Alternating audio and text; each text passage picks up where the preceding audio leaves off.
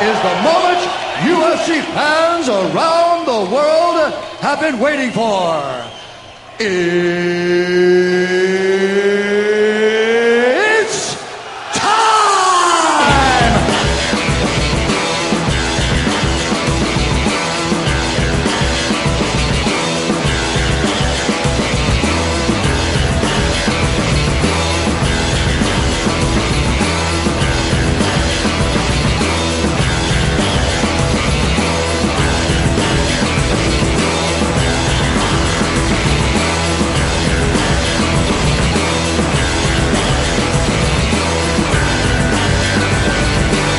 Hello and welcome to episode 9 of the Red Belt Report, the monthly podcast where we talk about the latest UFC and MMA fights going on in the world of sports. I'm your host, Bob Phelan. And I'm Brooks Phelan. And we got a lot to talk about tonight. Been away for a little bit, but, you know, it's a good thing that there hasn't been too many UFC events this month, so plenty of stuff to talk about. We got UFC 203 all the way up to UFC 204 a couple weeks ago, and we will be previewing the epic UFC 205 in Madison Square Garden, the UFC's premiere in New York. Biggest fight card of all time. Yes, in my opinion. Just crazy year to have it, because we just had 200, and we all thought that was all those title fights in the weird format. And not to mention the two Nate Diaz versus Conor McGregor fights, which were the two highest grossing pay-per-views of all time. It's a wild year. And I think it's sold. Jeez. Yeah, and we'll talk about 206 and 207 towards the end of the show, which have potential to be huge as well. So, I guess we shouldn't waste too much time, since we got so much stuff to go over. Let's rewind the clock back to just after episode 8 of our podcast, when it was middle of September, I believe, and UFC on Fox 21 came on Fox, obviously, after UFC 202. And the main event, you had Damian Maia versus Carlos Condit. I believe we both predicted Condit to win that fight. Yep. We were both horribly wrong. Very wrong. Yes. Well, Damian Maia submits Carlos Condit in less than 2 minutes in very impressive fashion. I don't think he took one strike of damage himself, and that's been a trend in his fights lately. Yeah, he's been hit like 15 times in the last 5 fights or something crazy like that. Yeah. So they're standing, it looked like Condit was wary of the takedown, and rightfully so, because he threw a kick and got pressured against the fence, taken down easily. Damian Maia, once on the mat, even a veteran in Condit couldn't stop him. He sliced through his guard and right into, I guess, was it full mount? Even hit him with a couple shots on the ground. Yeah. And then he got full mount, then to the back. Yeah. And he went out cold. Very impressive performance. What did you think? What did you make of that? If you're a huge Maia fan, you could have expected that, but I just didn't expect it to happen at Condit. Yeah, especially not so quick. Yeah, definitely not. It was very impressive. There's just so many people at welterweight now getting in line for a title shot. I thought that would definitely put Maia way up there, but couldn't really take it away from Stephen Thompson after the Rory fight. But yeah, no doubt about that. But he's got to be right up there next. Yeah. A lot of talk about maybe if GSP comes back, maybe Damian Maia could be a potential opponent for him. But there's a lot of different ways they could go here. They could match him up maybe against Robbie Lawler, or he could just sit out and wait for the winner of Woodley versus Thompson, and he would have every right to do so. Word on the street is the UFC wanted GSP to fight Mike Bisping. That was on the table. Yeah, I have a feeling that's still going to happen, but we'll see. Yeah, it's going to definitely probably have to be at a later date because it's getting way too close to them. I'm going to have time to sell it. I don't think they need time to sell GSP in Toronto. I agree. Yeah, I agree. That's the thing about them needing to reintroduce him was just, that didn't make. It's about 6 weeks away from UFC 206, which is almost exactly the time away it was when they announced Conor McGregor versus Eddie Alvarez for 205. So if it's going to happen, it's going to either be at the end of this week or maybe beginning of next week. If it goes beyond that, then maybe, yeah, it might have to get pushed back. Yeah, and with that whole Conor McGregor and Alvarez thing, it's kind of throwing me off. I can't say that I don't like it, but usually when they announce cards, they're like 3-4 months away. Yeah, especially the main event, you know. I've just always thought of, like, I've been thinking of 205 as this off-distance thing, and, like, here it is, like 2 weeks away. 2 weeks away. Yeah, I know. Crazy. The new thing is, let's announce the whole card, have people think, oh, that's it, and then announce the main event at the last second. Yeah. I'm sure it's going to work for this card. I don't know how many other people that would work for. Exactly. They announced Ronda's return plenty of time. Yeah, that's true. But GSP, if he returned, that'd be pretty huge, so yeah, I don't know. Especially in Canada. Oh, yeah, for sure. But yeah, so Carlos Condit coming off his second consecutive loss, albeit I thought he won his fight before this. He's again talking retirement.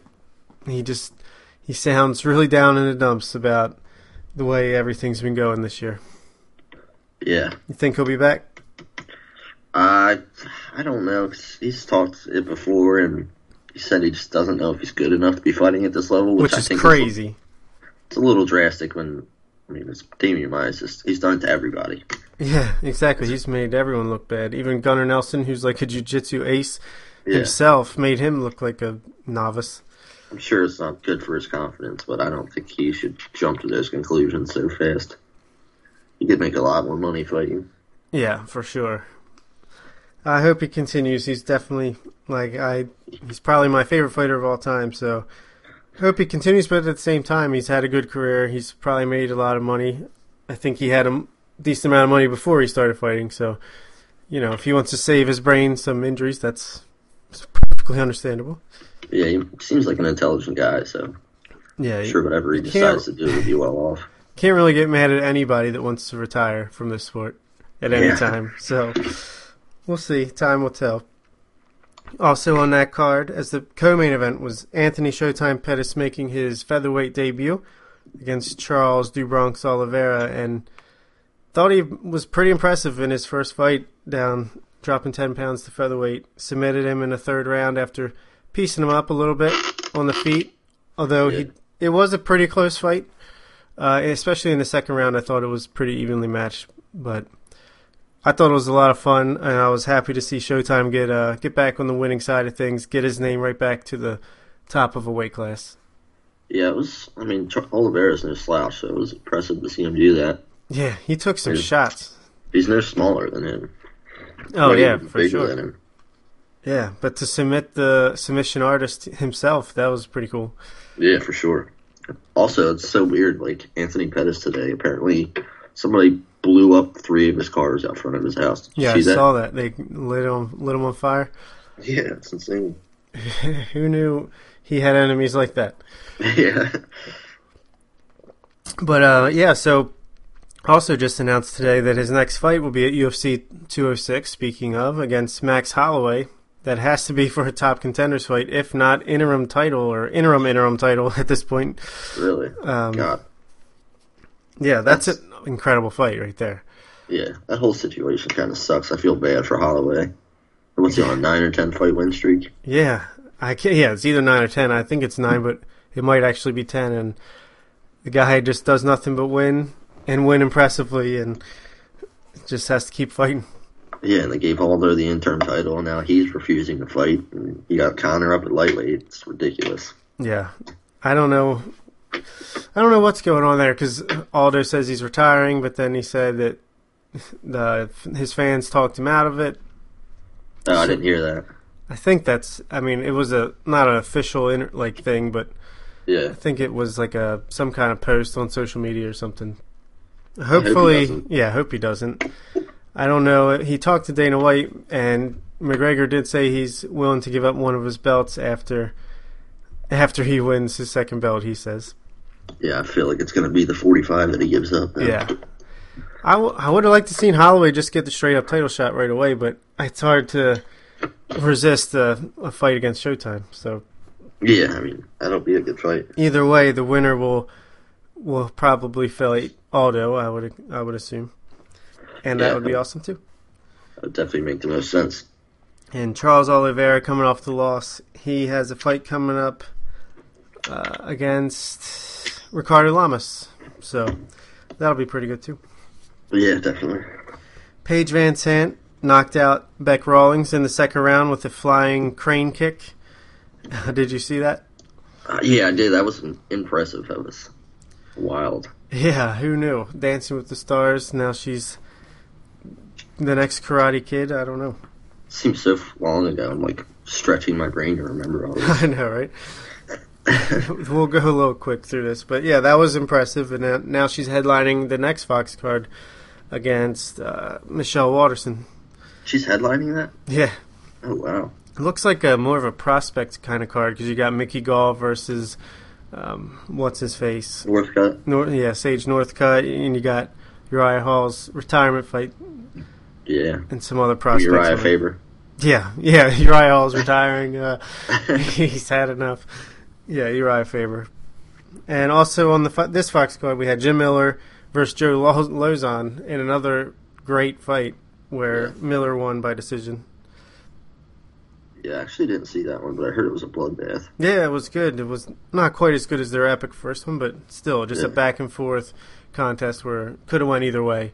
I had it for Miller, and that's who got the nod, so yeah. That is that. 2 veterans. Yeah, for sure. They could fight 10 times and probably be great every time.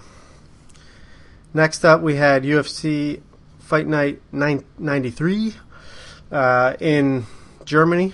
This was the comeback tour for a bunch of people. We had Josh Barnett defeat Andrei Arlovsky in the fourth round by submission. I actually didn't see any of these fights because it was on Fight Pass, I think, during the day, and I was working. So yeah, I didn't see it either. But I heard, Barnett versus Arlovsky was pretty good. I heard they both beat the crap out of each other a little bit, and then Barnett subbed him in the fourth. Alexander Gustafsson came back and beat Jan Blandovich. Blachowicz, yeah. By decision. Pretty straightforward from what I understand, and it's good to see him get back on the winning track, except now he's hurt again. Could be out for a while. Is he? Yeah, he was supposed to fight Little Nog coming up, but now Ryan Bader is going to fight him instead. And speaking of Ryan Bader, he defeated Ilir Latifi by knockout on this card. There are a bunch of studs on that card. Yeah. Well, let's get to a pay-per-view event, UFC 203 at the end of September. First, you had the heavyweight championship, where Stipe Miocic defeated Alistair Overeem in the first round via TKO. This was an awesome fight. Yeah, it was. It's back and forth. Yeah, back and forth affair. It looked like both guys could get finished at any given time. Overeem says he felt Stipe tap, which clearly video evidence showed that was not the case. That was so awkward. Yeah. And then Rogan said afterwards, I really should not be talking to these people right after they just got severe head trauma. Yeah. It's like, I'll never do it again. Yeah, we'll see about that, I guess. Yeah. But, Stipe, impressive. I mean, Overeem hit him with a huge kick to the face. Yeah, right. Had him in a tight guillotine, and he escaped, and he punished him. He chased him down after that. His hands they've always been good, but I think actually his boxing is getting better and better. He really puts some power at some awkward positions. He doesn't have to get a perfect shot in to knock somebody out anymore. Yeah, well, you saw that in the Verdum fight. Yeah, exactly. And he did kind of similar stuff here. For a heavyweight fight, this is pretty much as good as it gets. Yeah, it's about what you expect. And it was awesome because this was in Cleveland, and he defended his belt in Cleveland. Pretty cool. I was so nervous when he got hit with that kick. I was like, oh, no. I know. I thought that's a wrap. But no, He's tough as nails. Yeah. And it's just funny. This is the year for Cleveland sports where the Cavaliers win the NBA title. Indians could be on their way to winning the World Series, and Stipe brings the belt home to. Was there a game? Was there a game tonight? No, tonight is the day off. This is travel day. They'll be in Chicago starting tomorrow for 3 games. Very interesting. That's the Red Ball report. But yeah, Stipe is taking a bit of a break, hiatus. He deserves it. He's had a pretty full schedule lately, and I think he's just going to wait to fight the winner of Fabricio Verdum versus Cain Velasquez Part 2, which happens at the end of this year. I think I'd like to see him fight Cain instead of a rematch with Verdum. Yeah, but we'll I see. agree. Either way, it's pretty good. Pretty good stuff. I'm not a fan of Verdum myself. Speaking of the guy you're not a fan of, he defeated Travis Brown by decision. And shit got weird afterwards. Yeah. When little scuffle after. The piece of shit Edgar Tarvarian started talking crap to him after he clearly just beat the guy's fighter. Verdum had none of that, kicked him in the chest. Yeah. Love tap was not a real kick. No. And we almost had a strike force situation. Yeah, he squared up immediately. Yeah. I didn't even notice it when it first happened. I had to go back and watch a replay of it. Yeah. That was a wacky fight because right away Verdum comes out, does this flying head kick that was pretty awesome. And I was like, oh, he's just going to dominate him and knock him out in impressive fashion. But then it kind of was like a boring fight. I mean, he just controlled it after that.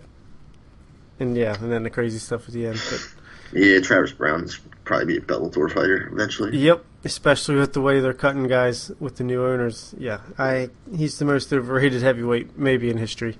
Yeah. Or I don't know if he might not be overrated because I just think he's getting worse and worse. Yeah, I agree. I don't think he's overrated. I think he's just bad. Bottom of the rung heavyweight. Yeah, but he had such a great start to his career that he keeps fighting these good fighters and getting embarrassed. Yeah. Yeah, pretty bad. Pretty sad for him. Not looking good for that camp. No. Yeah, let's see what Rousey does. It could be, if she loses again, they might just implode. I know. It's crazy. I'm nervous for her. Nunes not going to be easy. No, certainly not. We'll definitely talk about that at some point for sure. Yeah.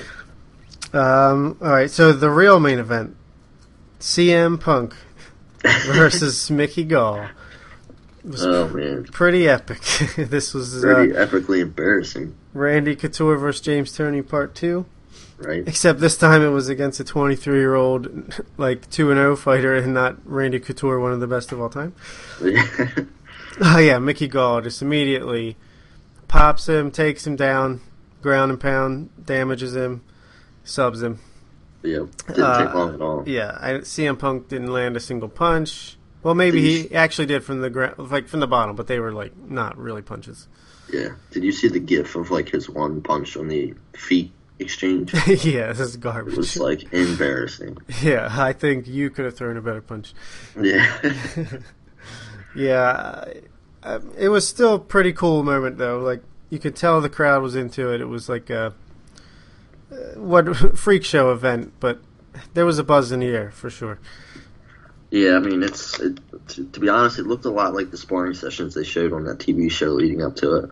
Yeah, maybe that wasn't the best idea to show exactly what you're going to do. Yeah, it looked very similar to that. He was on his back every sparring session. Yeah, I will give Phil Brooks some credit though he was tough. He took some shots. He didn't submit immediately. I mean, he seemed like he was trying to tough it out as much as he could, and he had a good attitude about it. Yeah. Which, I guess, why wouldn't you when you get paid as much as he did? And yeah, I was going to say, let's talk about the elephant in the room. How did they pay that man $500,000? Because he probably was the reason for half of the pay-per-view buys. I think. Yeah, that really surprised me when that came out. Yeah, not as. Oh, you thought it was more than? Yeah, I thought it was. I mean, it was definitely 425,000. I thought it was 800. No, I think it was. Maybe I'm mistaken. 425, I believe. I thought it was going to hit half a million, but still pretty good for this card. I mean, there was, a good heavyweight fight, but other than that, really not much going on. Yeah. Yeah, that's crazy. They can't do this again, right? No way. I mean, even Dana White said right after it, he's like, I don't think CM Punk's next fight will be in the UFC. And maybe, like, don't sign people off the street who've never even practiced. That's just crazy. But yeah, well, that's enough of that. Now, hopefully we never talk about CM Punk again unless it's for Bellator or something like that. Yeah, I cannot believe, though, that they gave Mickey Gall to Sage Northcutt already. Mickey Gall's going to beat him. I think Sage is going to dismantle him. Mickey Gall is good, dude. He's not bad, but I think Sage Northcutt's in a different league. Did you see how easily he destroyed the best fighter of our generation in CM Punk? I mean, it'll be a real test. I think I like that fight a lot. And Mickey, I agree. I was like when he called him out, I was like, man, they better make that fight. I'm really glad they did. Good for Gall. I mean, he made himself in this position. He called out CM Punk, made this fight happen. He beat Mike Jackson, whoever it was, to get this fight, which, I mean, seemed like a gimme, but he still had to go through with it. And now he's made the next step to really put himself in the spotlight once again. Yeah. So even if he's not great, he's at least made himself a name in the sport and gives himself some leeway. Yeah. It's just crazy to me all of the stuff they had to do to get CM Punk's fight. Like, they had Mickey Gall on the Looking for a Fight show, and then they had Mickey Gall fight that guy Mike Jackson, which was not a UFC fight. Yeah, exactly. And then they give CM Punk his own TV show, and then it was just crazy to me all the stuff they had to do, and then they paid him $500,000 for that fight. Yeah. I don't think that's something the new owners would be doing. So no, I want to not talk about it right now, but later in this podcast, I really want to talk about the new ownership and their strategy moving forward. Yeah, there's a lot of interesting things there. Very interesting stuff. So, all right, Jimmy Rivera defeated Uriah Faber by decision. Pretty one-sided affair. Faber just looks slower, and he's retiring for a reason. Yeah, he definitely didn't look like himself in that fight. I was pretty surprised. Yeah, Jimmy Rivera is good for sure. I thought that a very good win for him against a big name opponent in a bantamweight division that is just stacked with prospects. Yeah, and he hurt his eye. I think I don't know how long he'll be out, but good win for him. And Uriah Faber, a guy who I've really started not to enjoy watching all that much in the last few years. So. But yeah, I mean that after that Dominic Cruz fight, it was so bad. I was just kind of over it. Yeah, exactly. I think it'll be cool to. I'm glad he gave some like lead up to his retirement fight. At least we can appreciate it one more time, and then. Yeah, I'm sure we'll still see him around. He's probably going to coach for a while, and. After the whole Team Alpha Male drama with Dwayne and then TJ, I think everybody's kind of over it. Yeah, exactly. You know what I mean? Like, they had a lot of fire behind that camp when they were all winning with Dwayne, and then in a couple of years with all that drama, it's just like kind of like get over it. I think it's just the fact that they couldn't get over the top and win a title for the longest time. Probably really made some seeds of distrust and like become like, are we really that good? And yeah. So we'll see. Real quick, Jessica Andrade defeated Joanne Calderwood by decimation. She looks amazing at strawweight. I think she'll be getting a title shot before too long. And Betch Kahea defeated Jessica Ai to get back on the winning track after that surprised me. A loss to Ronda Rousey. That really surprised me. Did you think she lost the decision, or just that she won in general? It's just that she won in general surprised me. Yeah, she's not very skilled. She has good instincts, I think, but she's not like technically sound. Yeah, and Jessica Ai is no slouch. I mean, she didn't look great, but yeah, I mean, she's a tough fighter for sure. She's had a really bad luck run here in the UFC, though. I think she's like 1-4 in the UFC just because she's fought really tough competition and won some lost some close decisions. Yeah, I forgot she has been on a bad run. But I mean, she's still pretty for someone with that kind of record. She's very good. Yeah, you wouldn't expect it. Exactly. All right, next up we got Ultimate Fight Night 94 against Michael Johnson defeats Dustin Poirier by a first round knockout. this was heartbreaking for me. Yeah. Dustin Poirier is my boy, probably a top 10 fighter for me. I thought he's been looking better and better at lightweight. And I thought he looked pretty good in the opening minute of this fight. But man, Michael Johnson just 1-2'd him, pop, out cold. Yeah. I mean, it was beautiful. This is a beautiful knockout. Yeah, it was. It was rough. And then he does the thing where he stands over him, mocking him, doing the money sign. A little uncalled for, but yeah, it was. At the same time, in this day and age, like, you know, I can't blame a fighter for, even if it's negative publicity, you got to do whatever you can to get your name out there and have people remember you. Yeah, definitely. Whether you're going to be a hero or a villain, you got to do something. So I kind of respect him for that. He's at least getting heat around his name, and now what? He's got a fight against Khabib Nurmagomedov coming up. So, which is no easy task there. For sure, but I mean, he put himself in that position despite like not having that great of a recent record. So yeah. And Poirier, man, that sucks. Hopefully he bounces back real quick. Yeah, he needs to get on a little bit of a win streak or do something quickly. He was 4-0 at lightweight after losing to McGregor, but he's a little chinny, I think. He got knocked out by McGregor on a kind of a grazing shot and then this, so he's got to be careful with that. Yeah. That usually goes downhill faster than not. Yeah, exactly.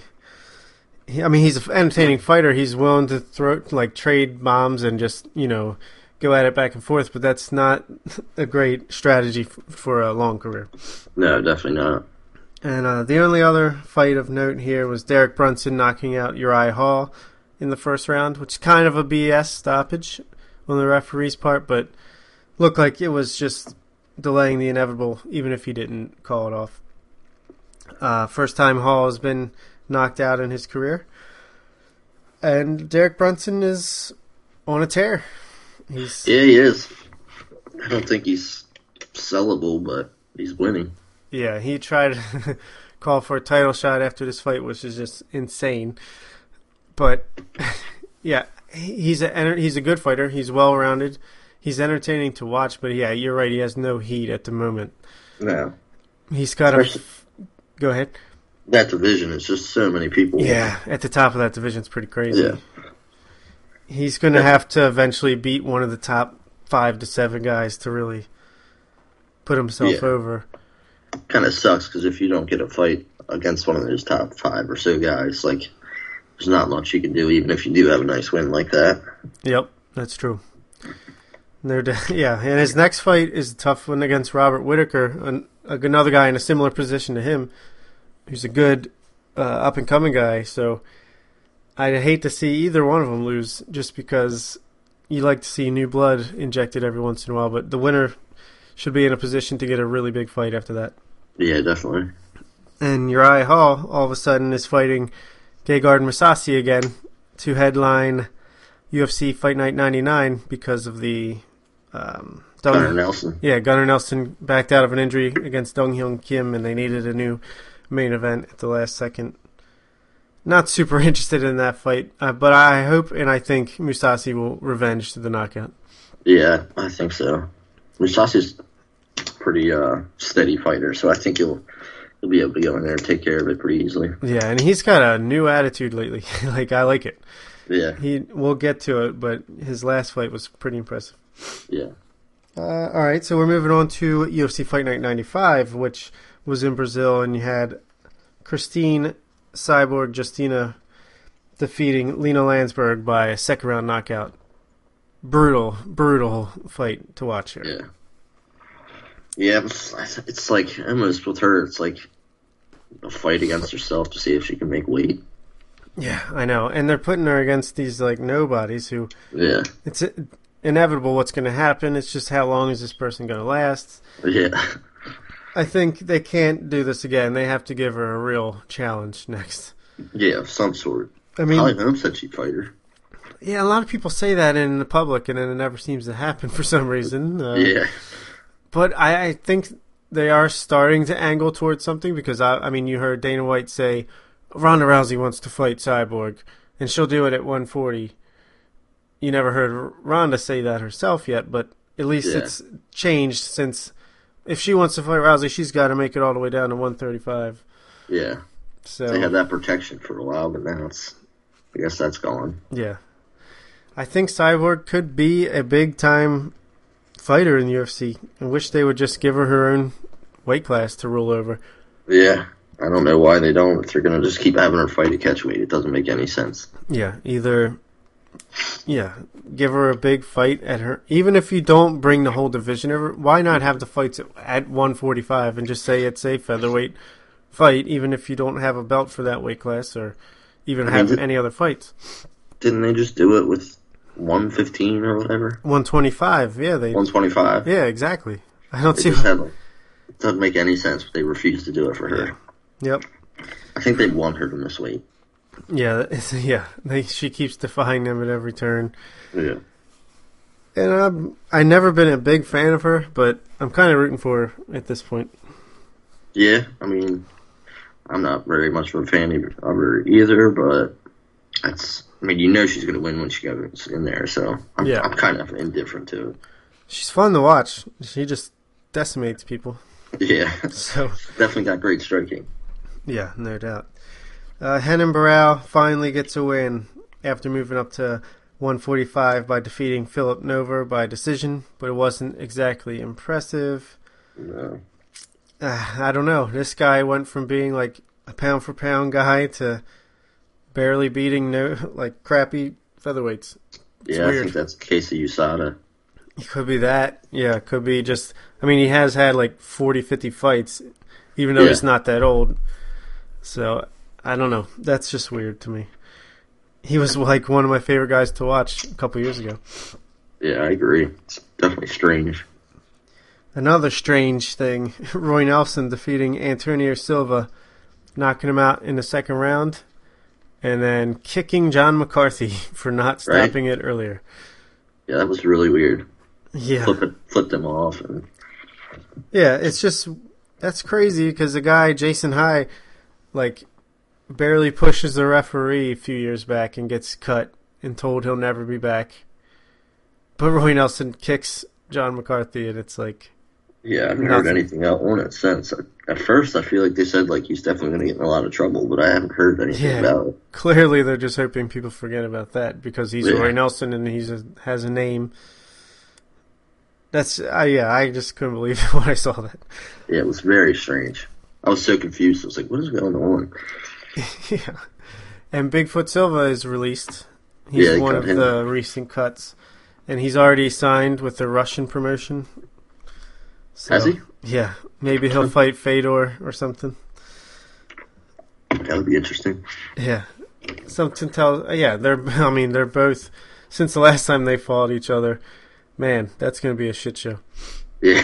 If it happens. It's hard to get excited for Fedor for me after he got just the shit beat out of him from... Fabio. Fabio, yeah. And then won the decision. Yeah, that was just crazy. I actually think it got overturned. Well, they overturned it, but the Russian Fighting Federation refuses to recognize it. Okay. Alrighty then. That doesn't sound Russian. I don't know what does. Exactly. Alright, so next up we have Ultimate Fight Night 96. And this was an awesome main event between John Lineker and John Dodson, where Lineker got the nod, the judge's nod, split decision. Who did you score this for? I thought Lineker won, but I could see the argument for Dodson. Yeah, same here. I don't know, though, because I'm a bigger fan of Lineker than I am of Dodson, so it's hard to say in a fight that's so close, was I being biased just because I like the other guy more, but I did score it 48-47 for Lineker. But it was an awesome fight. I mean, they both... very exciting. Throwing just heavy shots and just not even getting knocked down at any point, I don't think, anybody. Yeah. Or, Lineker got knocked down a few times, but just awesome. I mean, there was lulls in the action where it was just stalking each other, but then all of a sudden there'd be this burst where they're flurrying back and forth. And yeah. I thought it was just an awesome fight. Showcase what can happen in those lower weight classes. Yeah. It's real exciting. If either one of those guys was fighting anybody else in that division, they would have won by knockout. Yeah, definitely. So, Which I didn't really know that Dotson had the chin like that, but yeah, me either, does. man. No one else is taking Lineker shots like Yeah. that.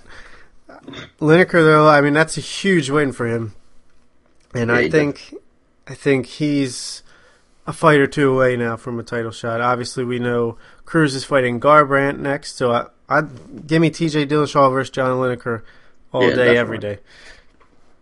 I thought Dillashaw would definitely be getting the shot, but Yeah, so did I. I'm actually very surprised. Maybe I shouldn't be for marketing purposes, but yeah. I mean, what is Cody's rank? probably like 6 or 7. Yeah, that's what I was gonna say. It's pretty low down there to get the title shot, But they have built it up pretty fast with the trash talk, and he's been impressive on a big stage in his last couple knockouts. So yeah, we'll see. I think he might just be. It's too early for his career. I think he needs more time before he could beat someone at Cruz's stature. especially like his style. He just throws those big wide hooks. I think Cruz is gonna run around that all day. I mean, there's always a chance he could catch him and floor him, but yeah, I think there's like 80% chance Cruz just dances and dodges and pecks him and wins by decision. Yeah, definitely. But for John Dodson, I don't think this loss hurts him very much at all. It's like one of these fights that whoever won, it was going to be a huge win, but whoever lost, it wasn't going to affect their status either way. Yeah, especially the way the fight went. Yeah, he's going to get a big fight next and could easily bounce right back into it. Yeah. I'm trying to think who I'd like to see him fight, but no one's really popping out off the top of my head. Maybe Brian Caraway, but Yeah. he's coming off a win. They don't usually do a win versus a loss. I don't know. It'll be something entertaining. Yeah, I think that'd be a good matchup.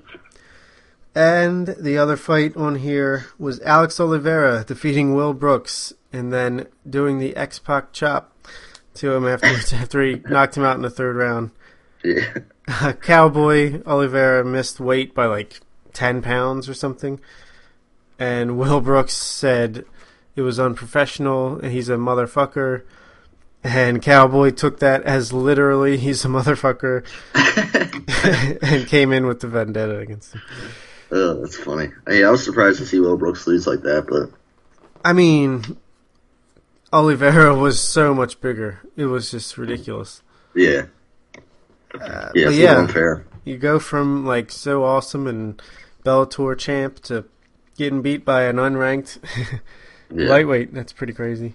And his first fight wasn't too exciting either in the UFC. Yeah, that's true. I don't know what's going on there, but maybe he's got to drop down in weight, or I don't know. Yeah, maybe he'll pull an Eddie Alvarez and come back and get a title shot. Yeah, he'll win 2 more split decisions and get a title shot. Yeah. But yeah, all right. Now we're up to UFC 204. Your boy Dan Henderson challenging Michael Bisping. Beating Michael Bisping. All right, for the middleweight championship. Controversial that he even got the nod to fight Michael Bisping for a second time in the rematch, but I think it is defensible because, yeah, okay, there's much more deserving people. Chris Weidman hasn't fought in forever. Last fight was a loss to Luke Rockhold. Luke Rockhold just lost to Michael Bisping. Don't think it's something he deserves immediate rematch because he's only had the belt for 1 fight.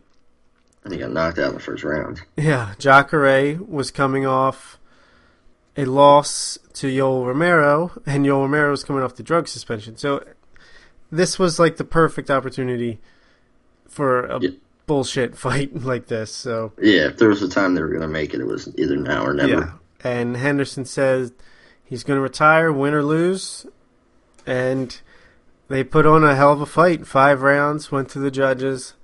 Michael Bisping wins. I think it was unanimous. I don't think Henderson got a call. No, it's majority. Yeah. Oh, yeah, because it was 47-47 or 48-48. I mean, something like that. Yeah, I thought it was 47-47, but I guess it would have to be. I think it was because I think someone gave Hendo a 10-8. Yeah. Which I could certainly see. But so you had it for Henderson? Let's hear your reasoning. Just he almost finished him twice. True. And Bisping didn't do much of anything damage-wise, or he fought like he normally fights. It's a point fighter, but his face was gone. His whole eye was shut. He got knocked down. What was the first round or the second round? The first time he got knocked down. First and second. Yeah, he almost finished both times. I was so mad that he did get finished, but I was actually really nervous because after that, the next round, Hendo looked like he was done. Yeah, he did. And I think that's the only reason why Bisping was able to come back, because Dan Henderson's 50 and doesn't have any gas tank anymore. But I don't know. I just thought there was no way that you could give it to Bisping. But they do that a lot with decisions, and the champion, you really have to take it from him, I guess they say. But I don't know. It really irritated me. Especially when they started reading the scorecards. And the way they scored it, I was like, how? I think the last score was 49-46 or something. Yeah, that's crazy. That was insane.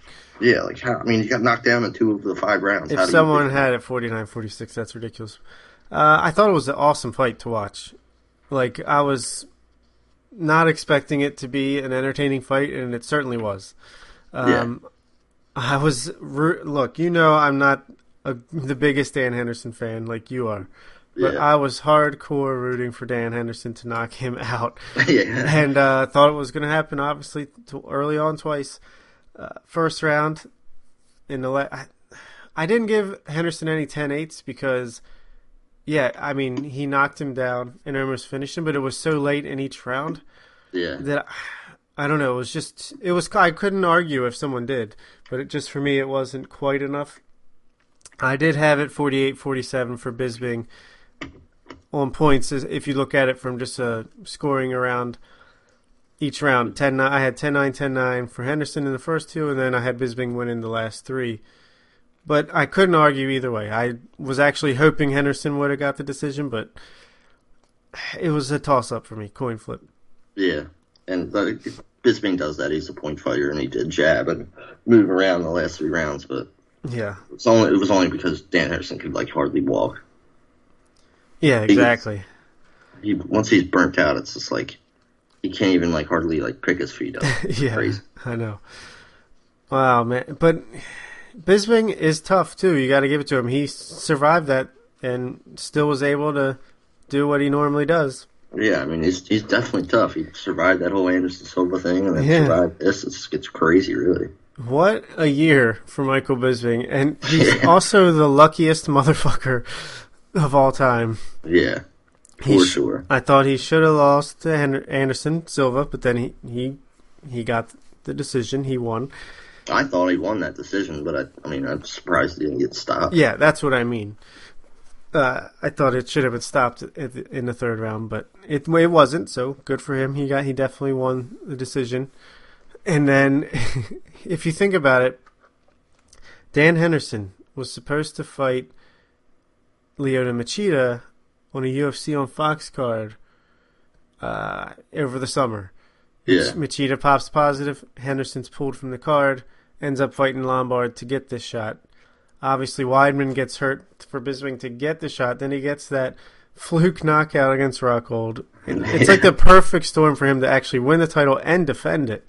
He barely defends it against a unranked over-the-hill guy, and now he might be fighting GSP for the middleweight title. What a weird, crazy year for him. Yeah, definitely. It's crazy to be able to fight so much this year with how much he's gotten fucked up in the fights. Yeah, exactly. Could you imagine if he actually did end up fighting GSP and somehow beat him? That would be insane. To beat Anderson Silva, GSP, Dan Henderson, and Luke Rockhold in 1 year. That'd be... It's got to be the best year of all time. Yeah, one of them. That's up there with John Jones when he first won the title and went through all those people. Yeah. But yeah. That's insane. UFC 204 was a fun event in Manchester, England. It didn't have the name value or the fight that I was so looking forward to. I thought it was the weakest pay-per-view of the year to date on paper, but in practice, I enjoyed it quite a bit. Yeah. It didn't fail to deliver. Yeah, and this year has been amazing with pay-per-views. But Gegard Mousasi, as I was saying earlier, he defeated Vitor Belfort here by a KO in the second round and looked great. I mean, he just looks like he has something to prove all of a sudden. Did Vitor retire? He kind of half retired and then took it back. Oh, okay. He should retire. But, Yeah, he definitely should. Well, yeah, Belfort got one good lick in on Mousasi, and Mousasi gets up, shakes his head, wags his finger, and then dominates the fight from there. Yeah. Pretty cool. I've never been a huge Mousasi fan because he's just so sleepy in there and kind of going through the motions, and it feels like he could be doing so much more and so much better in his fights. But I'm starting to like him more and more as time goes on. Yeah, he's very lethargic. Yeah. But then at the press conference, he was talking some shit. Yeah, I was surprised. He was saying how he would definitely beat Michael Bisping, and he was like, "I'd jab him all night long." Yeah, that might be the most boring fight of all time. And apparently, Conor McGregor threatened to stab him on Twitter or something like that. Yeah, I don't understand this. How can Gegard Mousasi and Conor McGregor have a beef?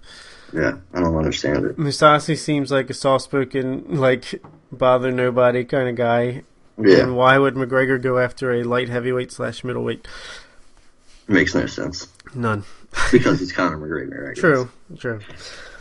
And lastly, for 204, Jimmy Manuwa knocked out Ovince St. Preux in the second round. Brutal knockout. Was pretty awesome. Yeah, it was. I don't know what Manuwa can do in this division, but it was cool to watch that knockout. Yeah, definitely. Sucks for OSB. Yeah, that's after that kind of gutty performance against John Jones, he shits the bed. Yeah. What are you going to do?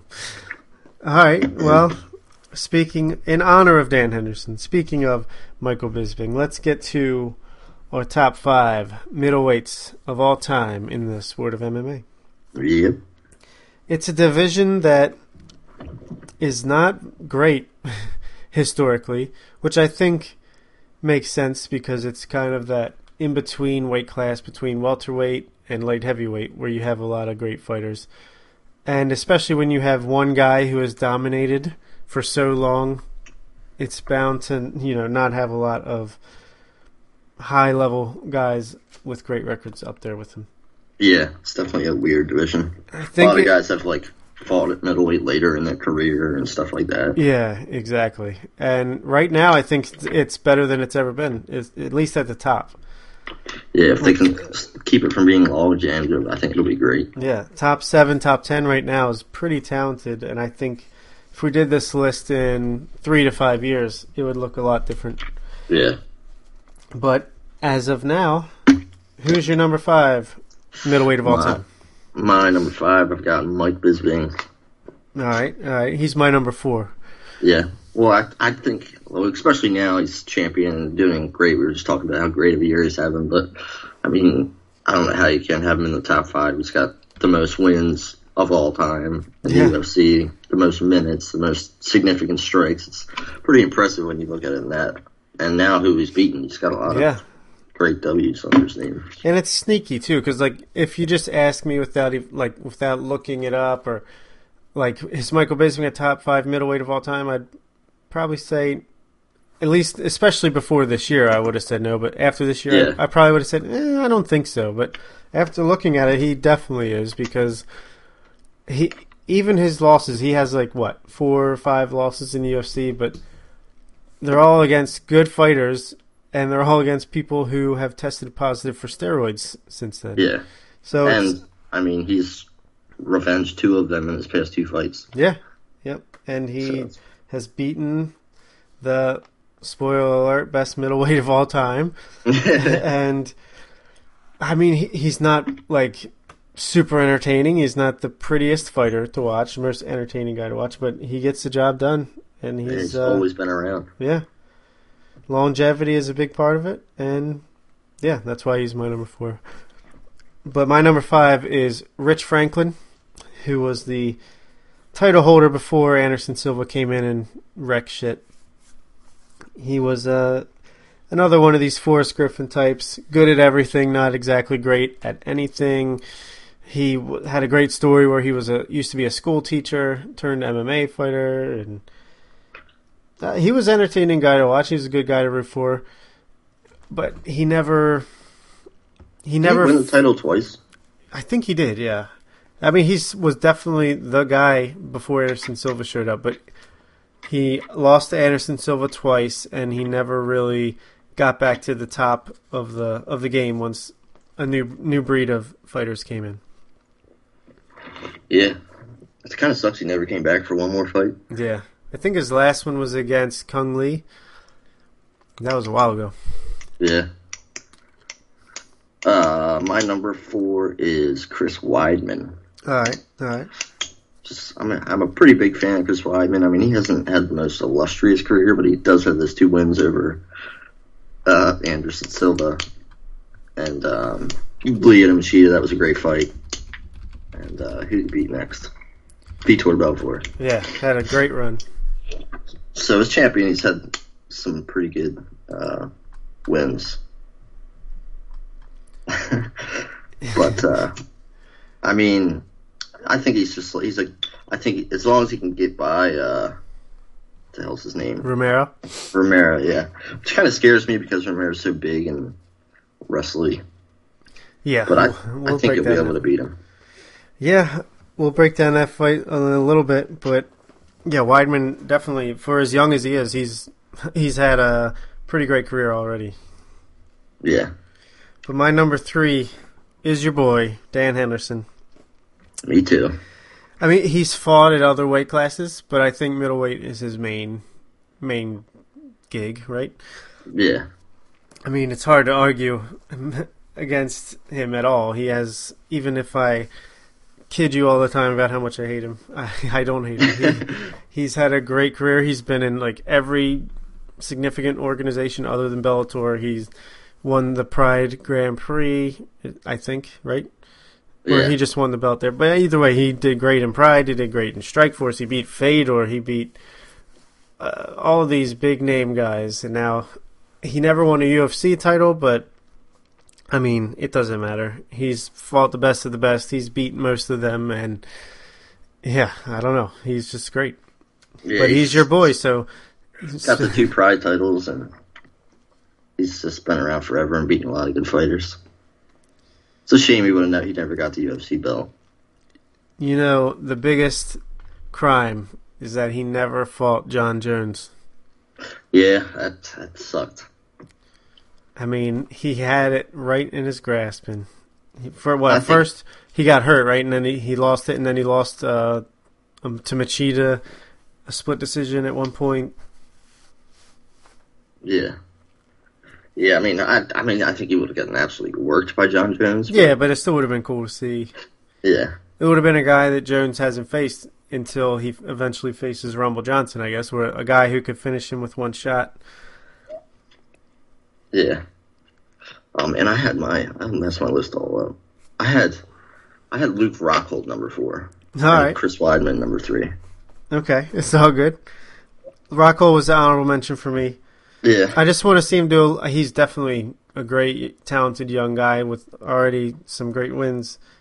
But to me, I couldn't put him above Franklin just yet. I think give him a year or two, some more significant wins, especially like the winner of Jacare and Rockhold coming up this month. I think whoever wins that fight will probably push ahead of Rich Franklin. But for now, they're both honorable mentions for me. Yeah. He's had the Strikeforce title. He beat a lot of good guys there. He had a great fight with Jacare, and he's come into the UFC and had all but of course, the Bisping fight, but the Vitor Belfort knockouts. Like, this is steroids, yeah. Yeah.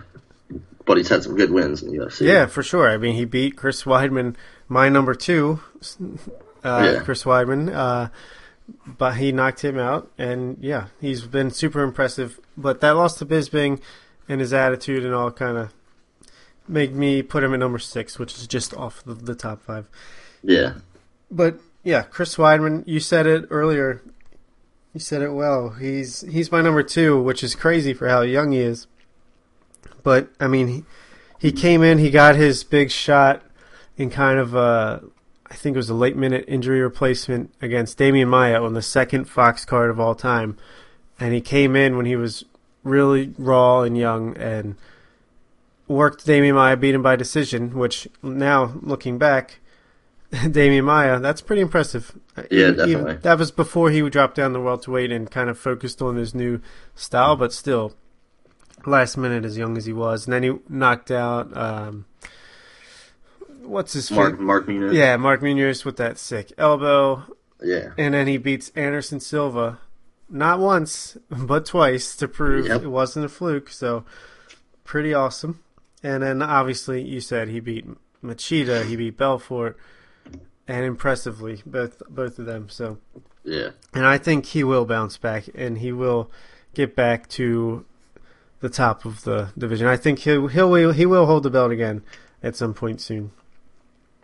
Even if it's not this year, next year, it'll be at some point he'll hold the belt again. Yeah, I agree. I think he'll get, as long as he can get past Romero, I think he'll definitely beat Michael Bisping hands down. Oh, yeah, easily. My number 2 is Dan Henderson, so we already talked about him.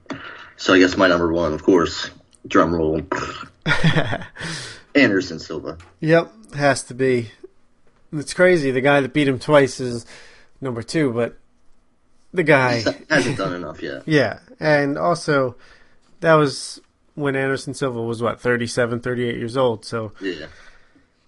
His illustrious career, I mean, he had 17 straight title defenses? 16 or 17, something like that. Yeah, something like that. And even goes up to light heavyweight just to fuck around and beat some guys up there. Made it look... the thing is, he made everything look so easy, so effortless. And so exciting. Like, it looked was like some Matrix stuff. Yeah, well, half of them were exciting and half of them were like, are you going to do anything? Like...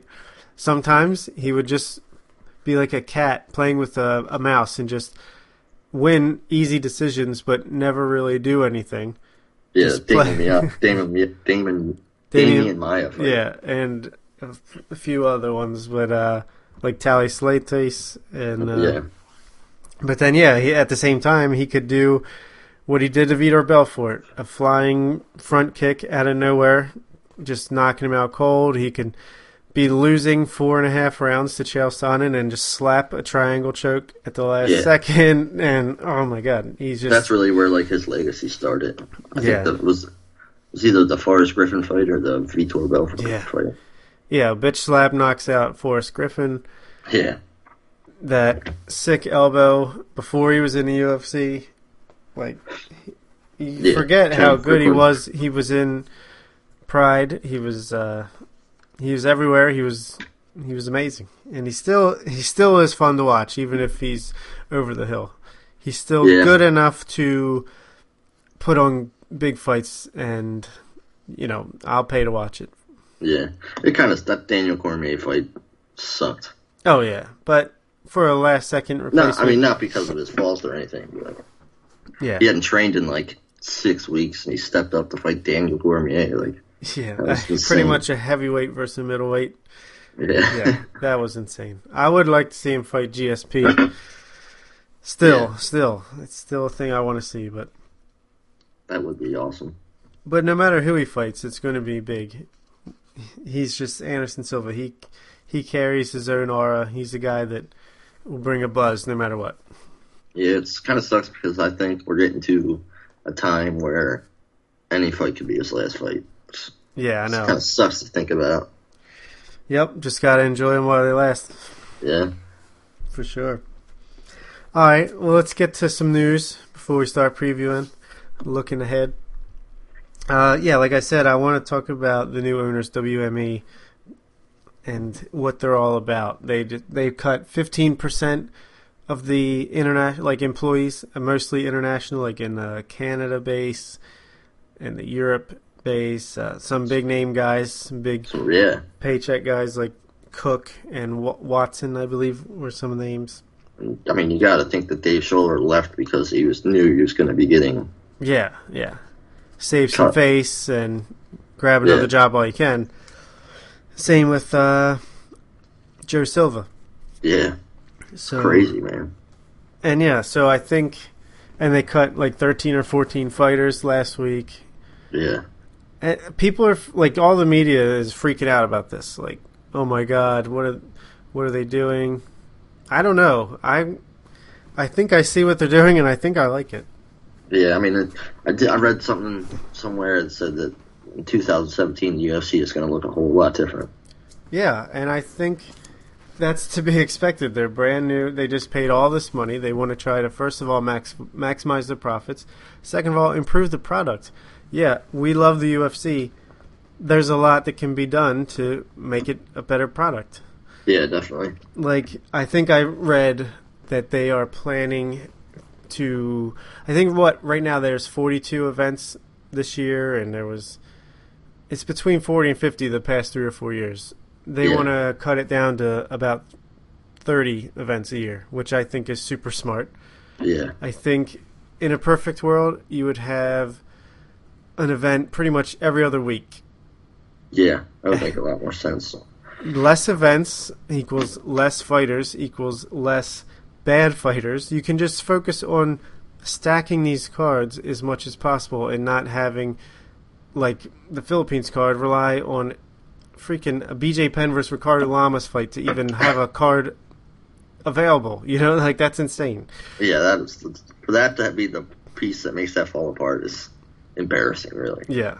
I think you're going to see a lot more of these. I think 205, 206, 207 is the kind of stuff you're going to be able to expect from, or they're going to try to do for all the pay-per-views, where you get 2 title fights per pay-per-view, or at least a title fight and a super fight.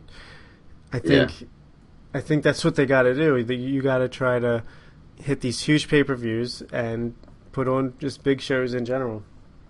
And yeah, that sucks for a lot of guys who are going to lose their jobs, but they got to do what they got to do.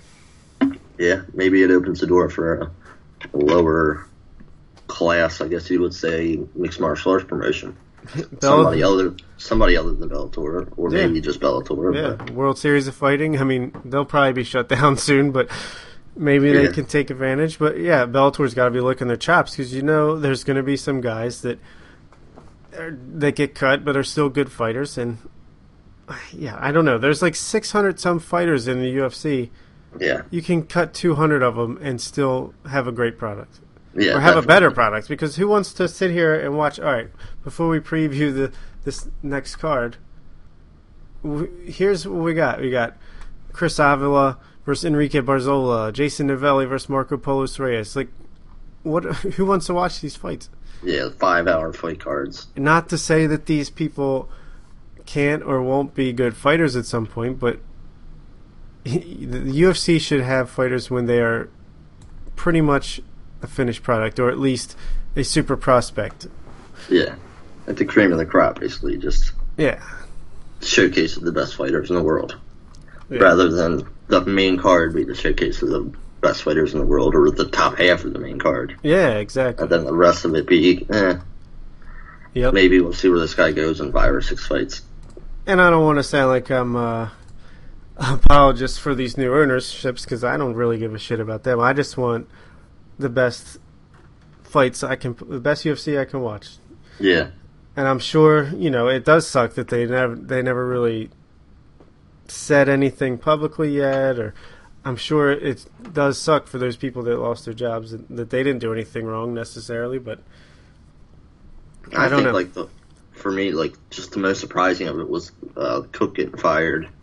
Yeah. Just because Dana White was just raving about him, pretty recently, about how he's, done an incredible job, and he's what did he say? He was a rock star. Yeah, he's a rock star. Yeah, that's crazy for sure. And a lot the guy in Canada who they let go did a great job, bringing that scene together. Yeah. Obviously, it's come down recently just because GSP retired and McDonald went to Bellator, but yeah, I don't know. It's just going to be interesting to see how it develops. And I'm also surprised by how hard of a time they're giving GSP when they're throwing $10 million at Nick Diaz to fight Conor McGregor, which was a big fight. But I mean, you're going to tell me that GSP needs to be reintroduced and isn't a big that's fight crazy. I mean, it does not make any sense. He does not need to be reintroduced. He was already the biggest pay-per-view guy for years and years before. I don't think anyone's forgotten him. It wasn't that long ago. Yeah. And all you have to say is, even if people don't know who he is, they know the name. Even if they haven't seen him fight, they know the name. They know he's considered one of the greatest of all time. Yeah. Just put him in an interesting matchup. He can fight. There's 20 people he could be matched up against and sell close to 1 million pay-per-views. Yeah. And sell out an arena in Canada, no problem. Yeah. And I think they know that. I think it's going to get done. I think it's all posturing.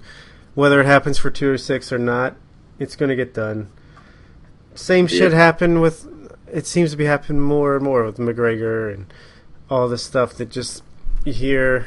Oh, Dana White is more and more of a liar every day. If he says something's not going to happen, you can pretty much guarantee it's going to happen. Yeah. So... I don't know. The new owners. I mean, we'll just have to wait and see how it goes, I guess. I mean, the biggest thing for me is that they're going to have a problem with the fighters who, rightfully so, want more money. They deserve more money. Yeah. So, I don't know. That could be their biggest issue. And I do believe that there should be a fighters union and they should be getting paid their fair chunk of the profits. Yeah, we're going to start seeing what's going to happen because, I mean, we're just now getting to the point where they're planning all of the fight cards and planning the next year, so yeah, we'll see what they do. I mean, if they really do shrink the schedule, I don't know if they'll make it happen next year or it's going to be a long-term thing. From what I understand, 30 events next year, so that's 12 less than this year. Wow. I guess a pay-per-view a month. Yeah, I think they're going to stay with the same 13 pay-per-views per year, and then they'll have the 4 Fox cards per year. That leaves 13, like, Fox Sports 1 cards, I guess. Yeah. So that's one a month for Fox Sports, one a month for pay-per-view, and one a quarter for Fox. That makes sense to me. Yeah, definitely. So, yeah, it'll be interesting for sure. I think you're going to see a max exodus of fighters in the next few months. Yeah, I agree. Right. Hopefully they squeeze Baltimore into one of those pay-per-views.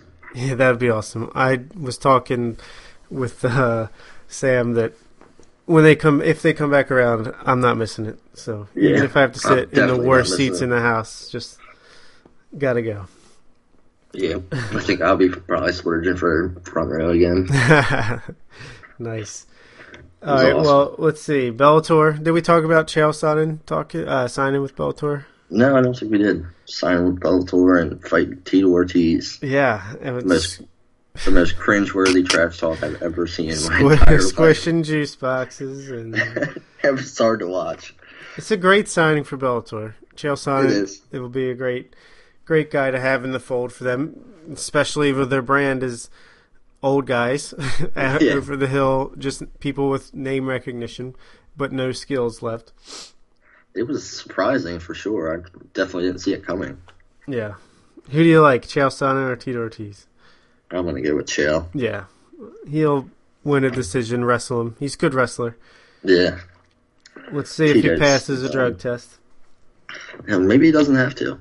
Yeah, that's a good point. Maybe that's why he went that way. Yeah.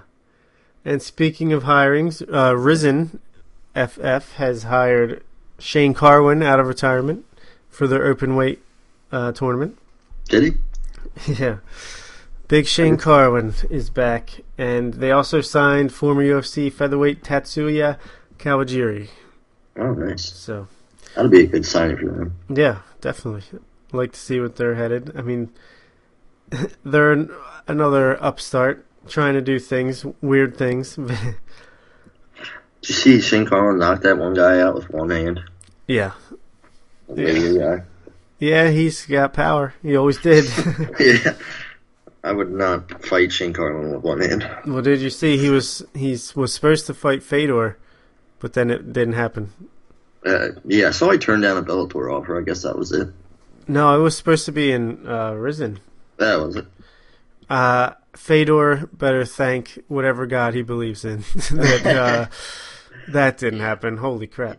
He would have got wrecked. Yeah, I think so. All right, last bit of news I want to talk about is John Jones Looks like he will have a shortened suspension because USADA and his own team both tested the supplement that he says was tainted, and both things he failed the drug test for did show up without being, marked on the supplement. So yeah, wasn't it like generic Cialis? I'm not sure what it was, to be honest. I thought I heard that's what it was, which is pretty much Viagra. Yeah, hey. Cocaine might give you troubles. I don't know what other drugs he's doing, but yeah, I'm happy. I hope he is let off, because it seems like it was a tainted supplement, but still he's putting that in his body, so I think he should have the rest of this year off, and then hopefully he can fight the winner of Cormier and Rumble early next year. That sucks that that's like the best fight they can put on is Anthony Johnson with Cormier. Yeah.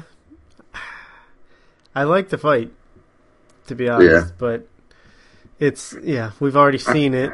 It'll probably be pretty similar. Yeah, I was going to say, I just don't see it playing out in a different way. Not that Anthony Johnson is like that bad or anything, but he's a one-trick pony. Yeah. Yeah, all right, well, speaking of, I was going to do a little hot button debate, or which one is going to be better, UFC 206 or UFC 207, if, hypothetically, Michael Bisping fights George St. Pierre. UFC 206, the top 3 fights would be Bisping versus GSP, Daniel Cormier versus Anthony Johnson, and Anthony Pettis versus Max Holloway. Pretty solid top 3. And 207 has the return of Ronda Rousey against Amanda Nunes, Dominic Cruz versus Garbrandt, and Cain Velasquez versus Fabricio Verdum, part 2. That's interesting. That's pretty close to me. I think the only thing that makes 206 better would be GSP. Yeah. Yeah. But I mean, I'm excited for the Cruz Gamer fight. And of course, Ronda Rousey, I want to see what she looks like. Yeah. Cain Velasquez for Verdum's not that much. I mean, it's a good fight, but it's a pretty good fight. I mean, their first fight was pretty awesome. I'm very interested to see how Velasquez looks if he's relatively more healthy and at sea level. Yeah. I mean, he looks so good against Travis Brown. Yeah, but who doesn't? And yeah. Yeah, I think UFC 207 is looking better right now, but still pretty close. Both cards great. If the GSP thing happens, 205, 206, 207 has to be the best 3 pay-per-views consecutively in UFC history. Yeah, there's no doubt about that. Yeah. All right. Well, let's turn our attention to the immediate future. Yeah. First, coming up November 4th, on Friday before November 5th, is Liam McGeary versus Phil Davis in the Bellator 163 Light Heavyweight Championship of the world. What do you see happening here? I haven't By Bellator Bellator standards, that's a pretty good fight. Yeah, I just haven't seen much of McGeary. I mean, he checked out Tito. I think that's the last fight of his I saw. Yeah, he's undefeated. Yeah, Phil Davis is good. He did lose recently, didn't he? No, I don't think he's lost in Bellator. Oh no, he beat Muhammad Law. Yeah, that's what I was thinking of. But I think Davis could definitely beat him. I'm not going to say that he definitely will because I don't know how good McGeary is. But yeah, it's tough to say because of the competition aspect. Yeah, but McGeary, I like McGeary a lot. I think he's very well rounded. He's decent on the feet. He has really good submissions for a guy his size, 205. Yeah, and Phil Davis, obviously, great wrestler. Can't do a whole lot on the feet. I don't know. I think if Davis can control him in the wrestling, he might take a decision, but I could see McGeary submitting him somehow or being able to keep it on the feet and kind of winning that way. So I'm leaning to Liam McGeary to keep the belt. Yeah, I was going to say that I could see him submitting him on the ground because Davis is going to take him down. Yeah. This is like a rare Bellator main event, or I'll never watch a full Bellator event from start to finish, just because Yeah. it's so uninteresting to me. I mean, I'm sure some of the fighters are good, but the whole presentation and everything just feels kind of cheap and lesser. But I'll definitely watch this fight for sure. Definitely feels more pro wrestling. Yeah.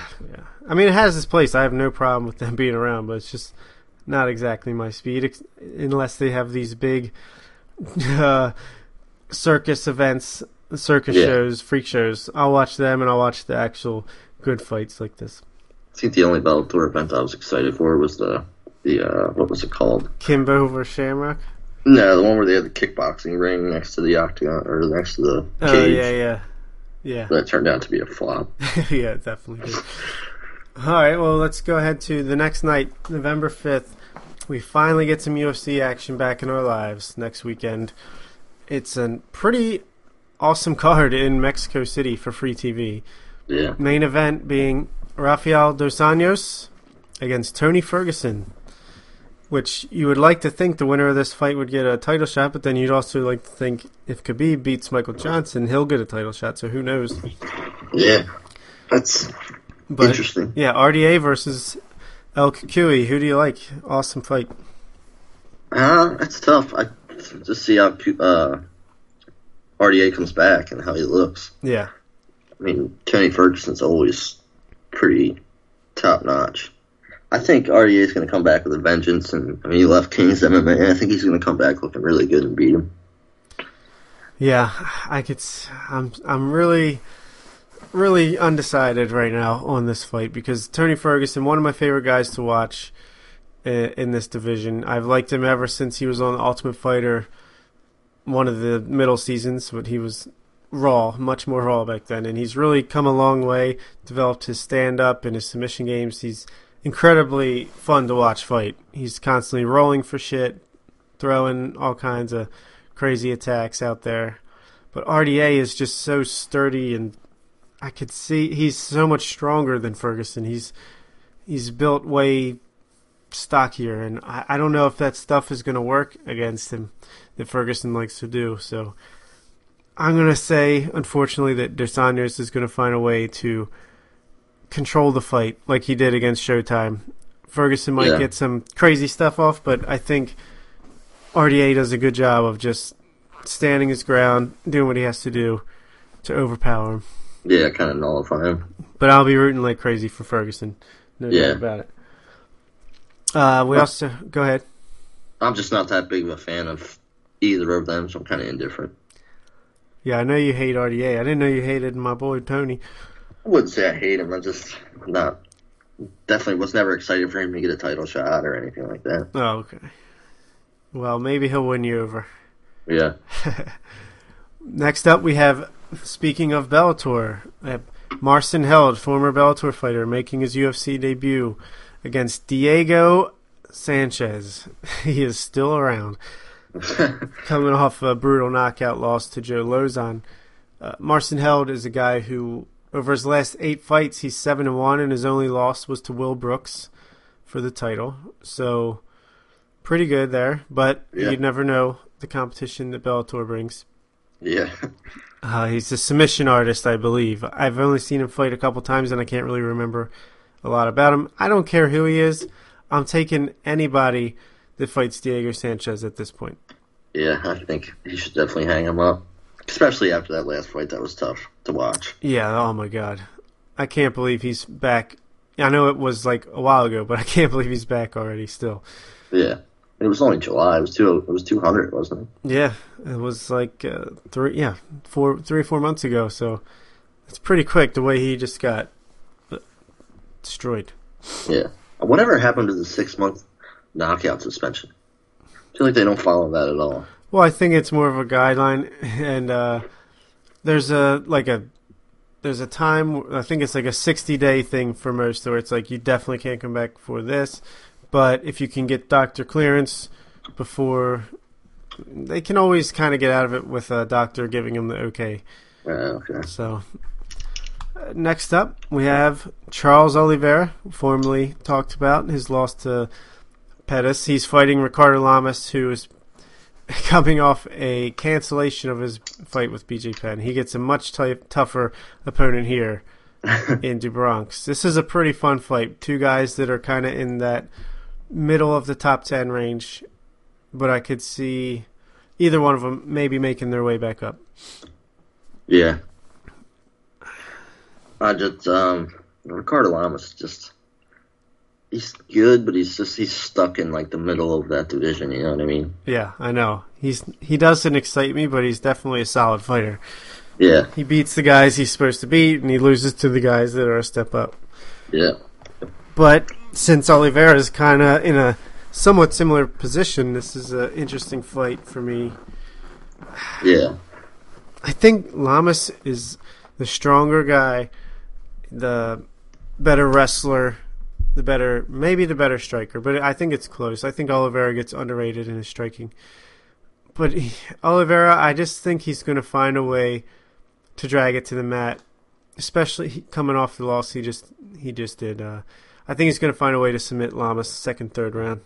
Yeah, I think that's probably how it will turn out. Yep. Well, we got next Beneil Dariush versus Rashid Magomedov. Underrated fight here. Dariush is 13-2. His only loss was a shit. Now I can't remember. I did have it in my head earlier. His only loss recently was to Michael Chiesa. That's what it was. He got submitted, and other than that, he's on a pretty good streak, winning 6 of his last 7. And he's a pretty decent prospect in the lightweight division.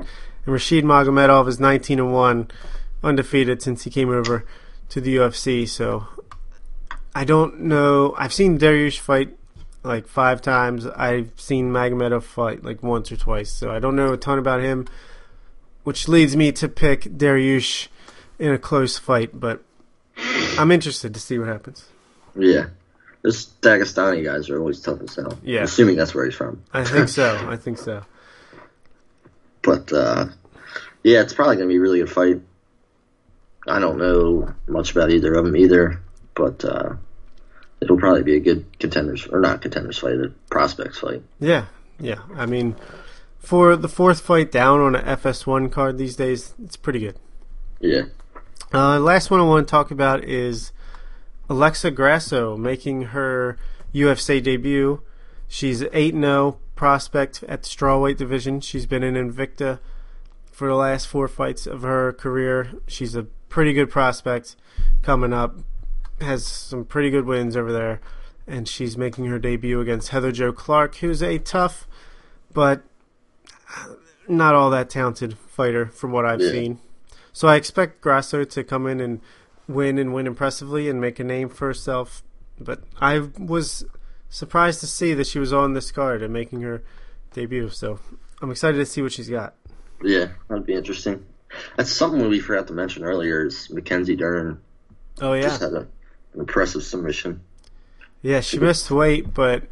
Missed weight by like 3 pounds. Yeah. I heard she's already talking with the UFC, so I'm sure it won't be too long before she's UFC bound, and yeah, that's a marketable star right there.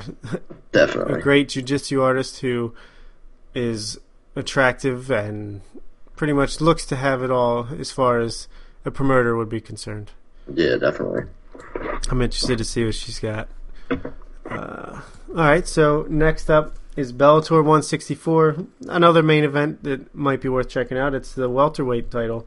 Andrei Koreshkov versus Douglas Lima.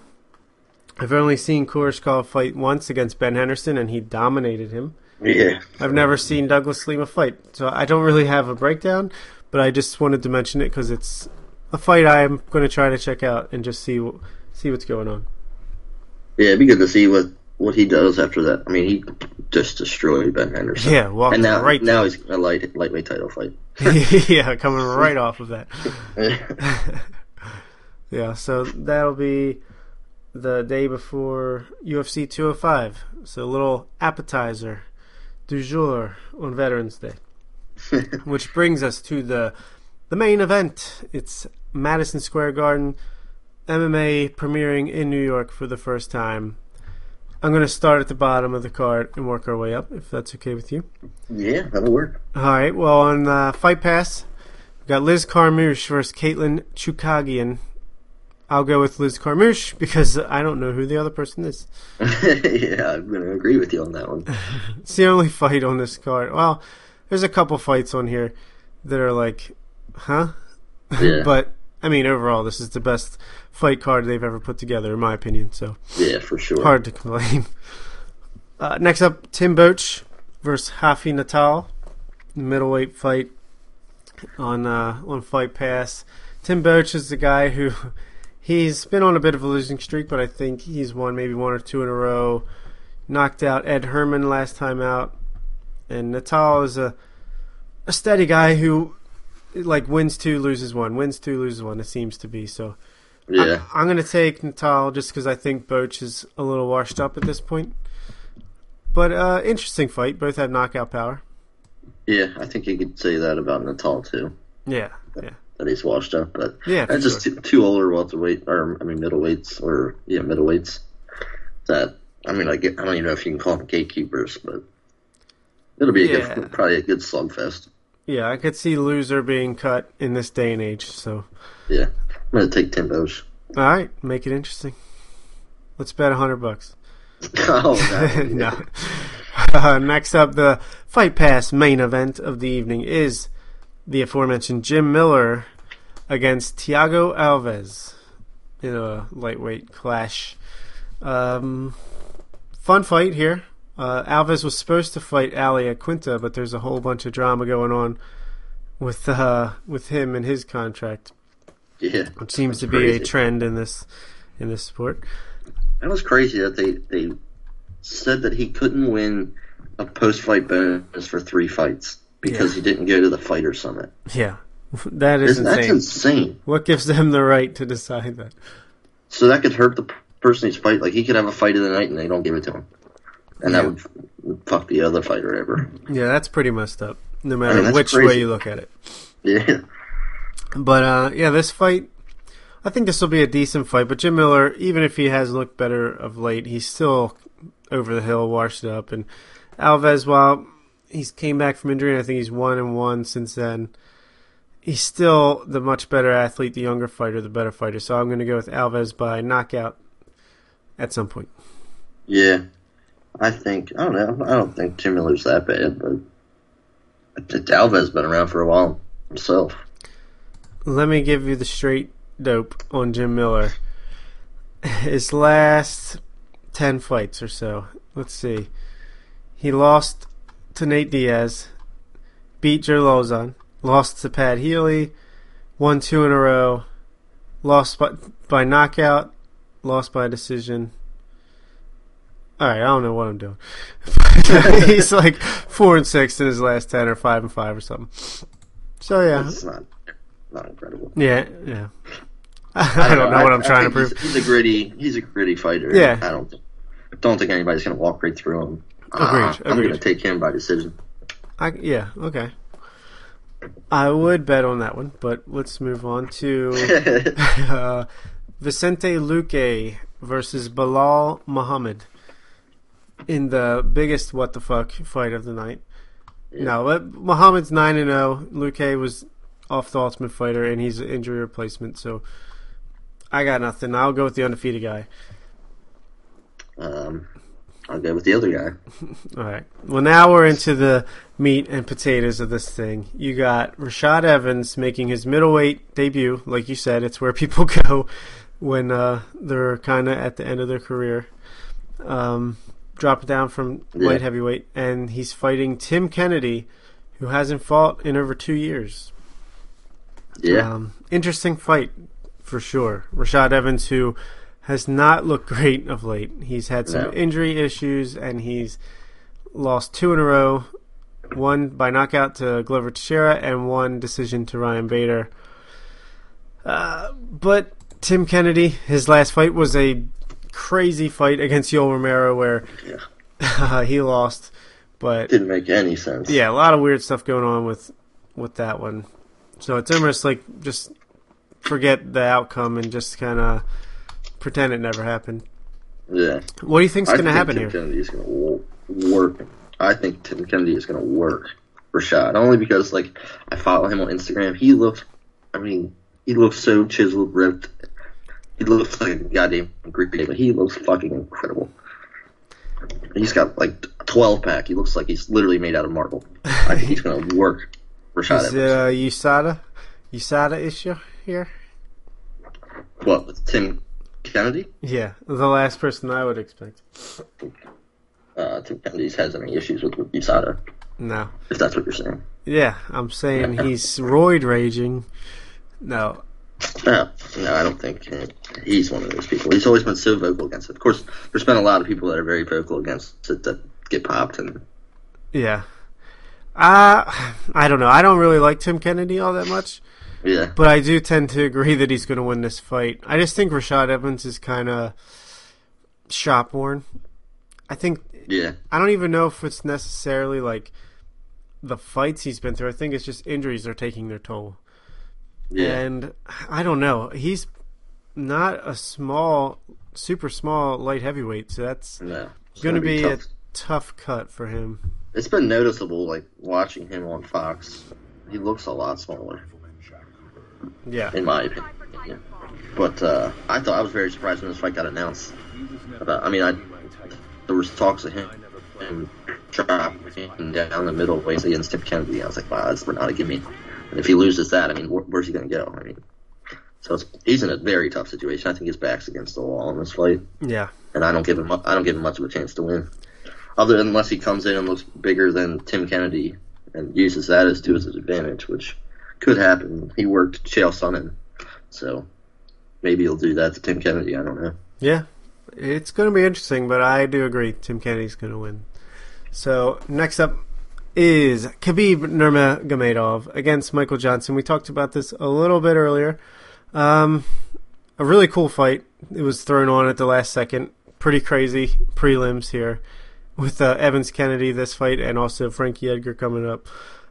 But yeah, Khabib undefeated, was supposed to get the title shot. They jumped him for McGregor. Michael Johnson talked his way into this opportunity. I think if Khabib wins, he probably has to get the title shot, but it's not a walk in the park. Yeah. I don't see any way Michael Johnson's going to beat him. Khabib is such a badass. He's a force to be reckoned with. Agreed. I don't think Michael Johnson's that force to be going against him. Yeah, for sure. But I just don't think... I think people are sleeping on Johnson a little bit here. I do give him a chance. Khabib is amazing, but he's also been dealing with some injuries. He hasn't fought anyone other than Daryl Horcher in over a year. He looked good in that fight, though. He did. There's no denying that. But he does have weaknesses. He did ragdoll RDA, who has looked great since then. But Michael Johnson's a pretty good wrestler himself, and he's got some boxing skills. Khabib doesn't have the stand-up striking that you want to see yet, but if he gets a hold of him, he'll probably control him, slam him around, beat him up on the ground. Yeah. I'm obviously going to pick Khabib here, but I wouldn't be surprised. I wouldn't be shocked. I would be surprised, but I would not be shocked if Michael Johnson kind of derailed the hype train. I guess it's a shot in the dark. I'm definitely going with Khabib, too, though. Yeah, definitely. And the last preliminary fight, which just amazing. Frankie Edgar is fighting Jeremy. Who the fuck is that? Stevens. Pretty. Who the fuck is that? That was so funny. Yeah. But pretty crazy fight to headline the preliminary card on Fox Sports 1. Excuse me. I'm getting a little loopy. Jeremy Stevens, big time power puncher, but Frankie Edgar, our man. Yeah. He's just probably the best lightweight of all time, top 10 featherweight of all time. Yeah. I think he's going to put work in here. I think he's going to just dominate Stevens like he did to Cub Swanson, like he's done to everybody except Jose Aldo at this division. Yeah. Especially coming off that Jose Aldo fight where he just didn't really come out and perform. Yeah, I'm shocked he's fighting at featherweight again. I kind of expected him to drop down to bantamweight, to be honest with you. Yeah, I thought something like that could happen too. And maybe he still can, and maybe this just was a chance for him to get on this card in New York and, have a meaningful fight.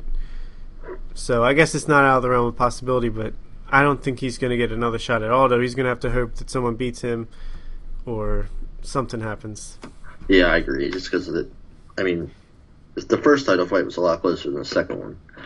He didn't really challenge Aldo at all at 200. Yep. But I think he's going to circle around and jab and beat Stevens up. Throw in a couple takedowns here and there. Yep, 100% agree. Whatever he wants to do, I think he can win any way he wants. Yeah. So, all right, we paid our $60. Now we're moving on to the pay-per-view card. 6-fight pay-per-view, which is kind of weird, especially when there's 3 title shots that could all go 5 rounds. So they must not have many commercials up for this. Yeah. But the first one out of the gates is Miesha Tate, returning after her loss to Amanda Nunes to lose the bantamweight belt against Raquel Pennington, who's on a 3-fight winning streak. And I think she definitely was on the season that Tate coached against Ronda Rousey. I don't know if she was on her team or against her, but yeah, I feel like she was on Ronda's team because isn't she like part of her like group? I'm not sure. I don't know. It's so weird. It wasn't that long ago, but I've already forgotten like all that 4 horsewomen or whatever. Yeah, I thought she was one of them, but I could be wrong. But either way, I think this is an interesting fight. I think it's a good bounce back fight for Tate. Gets her against someone who's up and coming, who's pretty tough, but someone she should handle. She should be able to win this fight. Big test for Pennington to go from, I mean, she wasn't fighting nobodies, but she's fighting like middle of the road bantamweights, and now she's on the main card pay-per-view of the biggest fight card in history against Miesha Tate. I mean, that's a lot for anyone to deal with, and I think Tate will win this fight, finish it before the end. Yeah, I think she's going to win it handily. I mean, I think Pennington's last win was Betch Correia, if I'm correct. But I think Miesha Tate's going to have no problem winning this fight, and she really shouldn't. Not that Pennington's a bad fighter, but yeah, agreed. I think Tate's in a different class. Well, Pennington, her last fight, she won a unanimous decision against Elizabeth Phillips. Yeah. And the fight before that was a split decision against Betch Correia. Yeah. And she submitted Jessica Andrade before that and sent her down to strawweight. So she's not a slouch, but I don't think she's to Tate's level. Yeah, I agree. Next up, we have what should have been an even more awesome fight, but we have Donald Cerrone fighting Kelvin Gastelum.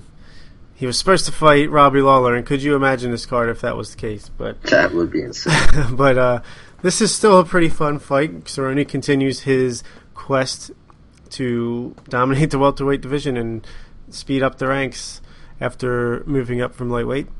Yeah. Gastelum is a guy who he's had his ups and downs, but he's still so young and really talented. If he can make weight consistently, he can still be somewhat of a player in this division. He's 2-2 in his last 4. Lost a split decision to Tyron Woodley after missing weight. He knocked out Nate Marquardt. Lost a split decision to Neil Magny and beat Johnny Hendricks at UFC 200. Cowboy. Speaking of Johnny Hendricks, real quick, did you hear he said he's retiring if he loses the next fight? Yeah, I hope he loses. Yeah, me too. I just had to throw that in there. Yeah, fuck Johnny Hendricks. Yeah.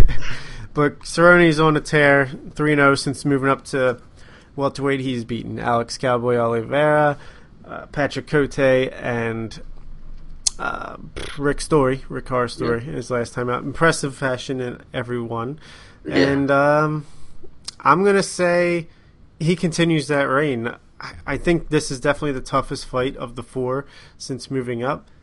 But I think he's just too much of a veteran. And Gastelum is still so young that I don't think he's going to have the game plan that Cerrone's going to have. Yeah, I agree. I think, especially with that combo that Cerrone threw in that Rick Story fight, I just don't think Gastelum's got that striking. Yeah, I mean, Gastelum's going to be the bigger, stronger guy because this is a guy that won the middleweight Ultimate Fighter season. He's going to have the size advantage, but Cerrone, he's got the clinch game. He's going to have the Muay Thai. He's got submissions. I just think he'll find a way. And he seems to be getting better and better, which is insane for the amount of fights he has and just how often he fights. I think a big thing of his success at welterweight has been the fact that he doesn't come out like cold in the first round and take a whole round to warm up. He's been great in the first round. Yeah. If he can continue that, I think he's going to not have too much trouble beating Kevin Gastelum. Yeah, and I guess maybe the weight cut is to blame for that. Yeah, just looking back, I mean, what other reason could there be? Yeah. All right, so next up we have another awesome fight. It's Chris Weidman returning from his injuries and his first ever loss to Luke Rockhold, and he's going up against Yoel Romero, coming off his drug suspension. So they're both coming off of some adversity, but both are super talented top 5 middleweights, and the winner of this should have a decent argument to get a title shot. Yeah, I would hate to see Chris Weidman lose this fight. I don't think he's going to. In New York, in his backyard. Yeah, I think there's definitely a chance he could lose this fight. For sure. I'm hoping he can put a good game plan in and work out a way to win. Yeah, I like Weidman here. I think he'll get it done. I just think he's more well-rounded, been through more adversity. Romero is a wild, crazy fighter. I mean, he definitely could come out, throw some crazy strikes, knock him out. He could come out, do what Rockhold did, catch a spinning kick, take him down, and ground him out. Yeah. But I just think he's not disciplined enough against a guy of Chris Weidman's caliber. Plus, he's only been in the UFC or in MMA for like not that long. He only has 12 fights to his career, but he is an older guy. I think he's in his late 30s. So I do like Weidman to win this fight, and I'm rooting for that outcome because I think it would be awesome to see him win in New York after fighting so hard to get the UFC there. And I want to see Chris Weidman get that belt back. So yeah, I completely agree. I think after what you said, like how Chris Weidman lost in his last fight, getting taken down and not being that great off his back, I think he's definitely going to be looking to take him down and throw some ground and pound. Yeah, I do too. He wants it. I think he's not going to mess around. He's not going to let Romero get under his skin. Romero's not a guy who's talking trash or anything, so yeah, he'll be able to stick to a game plan and get it done, in my opinion. Yeah. All right, so let's get to the first of 3 title fights. 3 awesome title fights. I think all 3 of these are just exceptional matchups. Yeah. First up, we have one of my favorite fighters, Joanna Jędrzejczyk, 12-0 against Karolina Kowalkiewicz, 10-0. So both undefeated, both Polish girls, both excellent strikers. So, I mean, Joanna is incredible. Did you see that video of her throwing those elbows? No, I didn't see my that. God. There's this video I think the UFC posted on Facebook where for like a minute straight she's just throwing these sick, vicious elbows to the pads, like quick, look powerful. Oh man, nasty stuff, and feel good on your face. Yeah. So, and Joanna just proved how tough she was against Gadea, taking the beating she did. So I think even if Kowalkiewicz can get to her early, she's proven that she can rebound and be resilient. She's the most... I think she has to be one of the most well-conditioned athletes in the sport. And I think her experience going 5 rounds and just facing the competition that she has is going to have her win this decision against Kowalkiewicz. But just should be a great striking exchange in this. Yeah, I don't think it's going to be easy for her. I mean, I'm really glad it's on this fight card, but wouldn't it make a lot more sense to take them to Poland and have that title fight? Yeah, for sure. But apparently there's a big Polish population in New York, and she wanted to be on it. So, yeah. And I guess maybe before they locked down McGregor-Alvarez, they just wanted to make sure they at least had 2 good title fights, in case that didn't happen. Yeah, that's true. And all the better that it did, I guess. Yeah, for sure. I'm definitely glad it's on it. I agree. I think Joanna's going to take it. I don't think it's going to be easy. I don't know much about Valentina besides the Holly Holm fight, but no, this is not Valentina Shevchenko. This is Oh, yeah. Karolina Kowalkiewicz, who just beat Rose Namajunas that's in her what I last was fight. thinking of. Yeah. But it's 2 different weight classes. But I think it's going to be, like you said, an interesting striking exchange. But Joanna's definitely going to take it. I think it'll be a good test, but she'll be able to do what she does. So the second of the 3 title fights is the welterweight championship with Tyron Woodley, fresh off his knockout victory against Robbie Lawler, against Stephen Wonderboy Thompson, who is 13-1. He's only lost to Matt Brown, and that was a while ago. He's been super impressive of late, beating Johnny Hendricks and Rory McDonald, and getting this title shot much deservedly, even if Woodley was calling out the likes of Nick Diaz and who was the other one? GSP, I guess. GSP, yeah. So, very GSP trying to set it up. Yeah, I saw that shit. Very, very fun fight here. I love watching Stephen Thompson fight anybody, and Tyron Woodley just has enormous power if he connects, but that is the question. Yeah. What do you think about this? Well, first off, I got to say I don't think there's a fighter in the UFC that I despise more than Tyron Woodley. I cannot stand him. And I think you're not the only one. He got a lot of boos at the press conference. Yeah, he's terrible. But, he knocked out Robbie Lawler. There's no arguing with that. But I don't think he should have got that title fight. But he did, and he won. I'm glad that he's fighting Stephen Thompson and not somebody that doesn't deserve the title shot. I remember me and you watching Stephen Thompson's first fight, this new karate guy and a weird bouncy style, and he's been exciting ever since then. So I'm really excited to see him get this title shot, and I hope he decimates Tyron Woodley. Yeah, he kicks him in the face and knocks him out. I'm pretty much right there with you. I don't hate Tyron Woodley. He's not my favorite fighter, but I don't quite understand all the hate he's getting.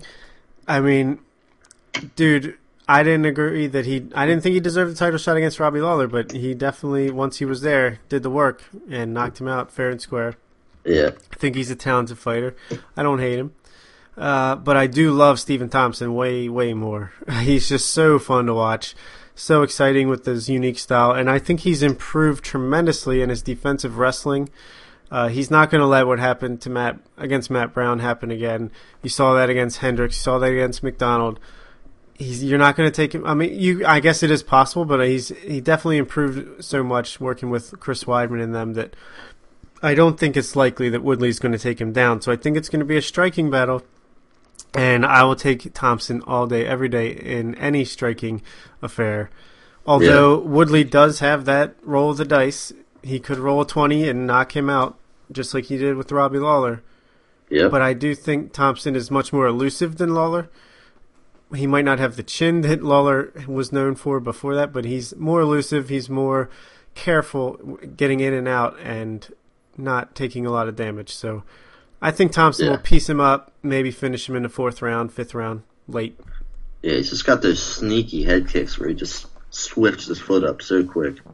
Yeah, oh yeah. And he'll be a fun champion to have at welterweight. Yeah, for sure. Bring on GSP then, or bring on anybody. Just like with Robbie Lawler as champion, he's a guy that it doesn't matter who he's fighting. It's going to be fun to watch, and I'm going to give my money, X amount of dollars, to see it happen. Yep. All right, so we're finally to the main event, the big one. Conor McGregor moving up, down, whatever. He's finally at lightweight to fight Eddie Alvarez. I still can't believe he's lightweight champion. Alvarez coming off the knockout win over RDA to win the belt, and McGregor coming off his revenge decision victory against Nate Diaz, which we talked about on the last podcast. Yeah. Insanely incredible, awesome fight here. Every positive adjective there is, I will use it. I don't know. What do you think? It's a toss-up. Alvarez has not looked very impressive. Besides the RDA fight, he looked pretty all right, but he hasn't looked very impressive in any of his fights, really. Agreed. And Conor has, besides, his blemish against Nate Diaz, but he did gas in the second fight, but he came back from that, so I just don't know if he's going to be able to hit him pot shot him like he does in featherweight and knock people down in the first round. I don't know if he's going to be able to do that to Alvarez, so it might be a 5-round war like those Nate Diaz fights. Yeah, I think Alvarez is not ready for this spotlight. The main event of this huge card against Conor McGregor. At the press conference, I thought he looked scared. I mean, I wouldn't say scared, but he just looked not... He couldn't hang with Conor McGregor. Yeah, definitely not. And obviously that's different than in the cage when they're actually fighting. But like you said, he hasn't been all that impressive. He's had a long career. He's been through some wars. He's taken damage. He just looked like a different fighter when he first came into the UFC. He's winning fights with clinch battles and split decisions and bad decisions. And yeah, it was awesome when he knocked out RDA, but don't forget the first 2-3 minutes of that fight, he was losing handily. Yeah, he was getting handled on the feet anywhere, and he landed an awesome shot and took advantage of it, no doubt about it. But I just see Conor McGregor. This is the perfect weight for him. He doesn't have to worry about the big cut. He also doesn't have to worry about packing on as much muscle as he can. Yeah. And he has so much power for someone of his stature. And I honestly just see him running through Alvarez and finishing him in the first or second round. But if Alvarez can survive the first 2 rounds, we know McGregor can get tired.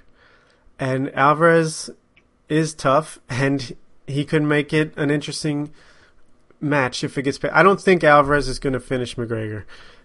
I think Alvarez could win by decision if McGregor gasses out after the first 2 rounds and Alvarez survives and wins the last 3. But I just think McGregor is going to knock him out. And I don't think it's going to be particularly tough for him. Yeah, I just think it's a tough stylistic matchup for Alvarez. I think this was like, if McGregor was going to enter lightweight and win the belt, this was the guy, like the perfect guy to do it against, just because he's shorter, stockier, right-handed. So I don't know. I just think it's a perfect matchup. I think he would have had a tougher time against RDA, against Khabib, against Ferguson. All those guys I think would have given him a tougher time. Yeah, I agree. And I was thinking about like that second Nate Diaz fight. He threw a lot of leg kicks, and Alvarez got taken apart. I mean, I know they're not the same people, and leg kicks are probably totally different from Cerrone and Conor McGregor, but he got demolished by Cerrone's leg kicks. So he did. I don't know if Conor's going to throw those leg kicks, being worried about the takedown, but it's a possibility. Mm-hmm. So we both think McGregor's going to win. Yeah, I don't know. I'm going to go ahead and say he probably does finish him. Yeah. TKO. Third or fourth round. It's going to be awesome. That's going to be an incredible star. Even more, like, turn up the volume on the star power even more. Yeah. And I think we both think he's going to relinquish the featherweight belt. Yeah. Hang on to the lightweight belt. And it gets very interesting from there. After because that, first of all, he has some secret announcement he wants to make after the fight, which Dana White knows about, but he says he's going to let Conor tell us, and that it's something positive, which a lot of people are saying he's going to semi-retire or go on hiatus, which that doesn't jive with me. If Dana White already knows what it is and says it's positive, that doesn't make a ton of sense to me. Yeah, I don't understand really what it could be either. I think maybe it's something like he's starting some kind of McGregor promotion, or I don't know. I was thinking that too. I could see it being the retiring thing, but I just hope it's not. Like he doesn't. I don't think he needs to make a big announcement if it's like I'm taking a year off, like that. Yeah. Why would you tease that? Like, I don't know. Doesn't make sense to me. Yeah, it's not like that's going to make people happy. Yeah, he could just do that. Like, he could win and just do that anyway and say he's just waiting for the right offer to come in or whatever. Yeah. So, I don't know what it is, but I did hear that. I heard his girlfriend's pregnant, which I don't know if that's true, but I did hear that. I heard that too. But, I mean, a lot of fighters probably have pregnant girlfriends and wives, so. Yeah. I don't know. I'm not going to worry about it. I'm interested to hear what it is, but assuming it's not a retirement or semi-retirement, what's next for Conor McGregor if he wins the lightweight championship? I think he probably loses to Nurmagomedov, however you say his name. Khabib. I don't think they're going to make that fight. Yeah, you're probably right. Conor will not sign off on that. Yeah. I think he'll either get the winner of Ferguson versus RDA or most likely Nate Diaz Part 3. Yeah, I mean, that's for the lightweight championship. And yeah. Khabib will do more bitching and maybe even retire, but I don't think the UFC will care because they'll be laughing all the way to the bank. Yeah, for sure. And Nate already said he's not fighting again until he fights Conor. Yeah, it makes all the sense in the world. Maybe if McGregor wins and wants to take a little break, they could say, Nate, who do you want to fight at lightweight to earn, quote unquote, earn the thing so you're not coming off a loss? Maybe. Yeah. I don't know. But what if McGregor loses? What happens then? He doesn't relinquish the That's for sure. Gets to cutting weight. Yep, that's right. So it's almost a win-win. I mean, what are the do you think the UFC would co-promote with Conor McGregor? I don't think the Fertittas ever would. I don't know what WME is thinking about. Maybe he talked to them and they came up with something to help each other out, make a lot of money. Yeah, I don't know. It's interesting. Definitely. For sure. If Dana White thinks it's positive, I have to think he's making money on it. Yeah, right. Exactly.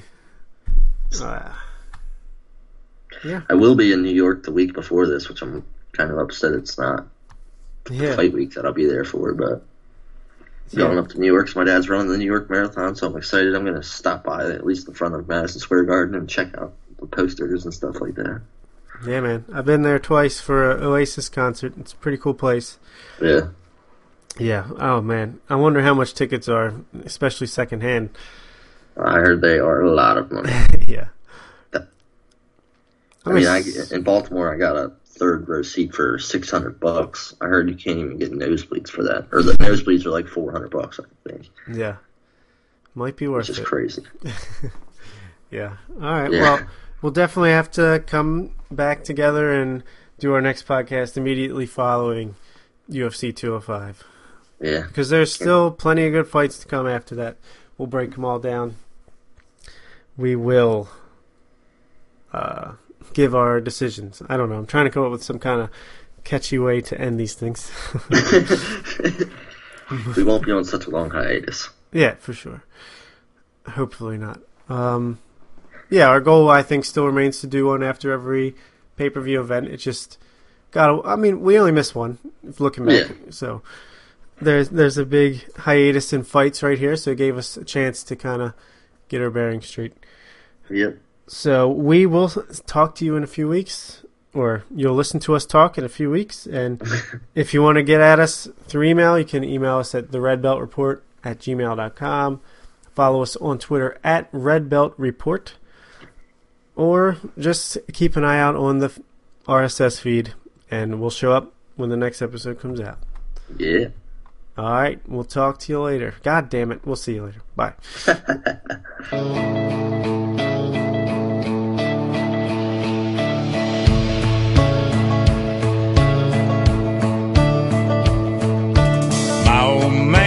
That old man spent his life living off the land, dirty hands and a clean soul. It breaks his heart seeing foreign cars filled with fuel it isn't ours, and wearing cotton we didn't grow. He's got the red, white, blue flying high on the farm, Semper Fi tattooed on his left arm. Spent a little more in the store for a tag in the back. It says USA. He won't buy nothing that he can't fix. With WD-40 and a Craftsman wrench, he ain't prejudiced. He's just made in America.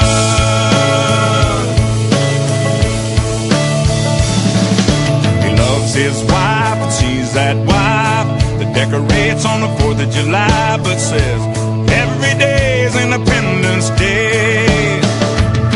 She's golden teaches school. Some folks say it isn't cool, but she says the Pledge of Allegiance anyway. got the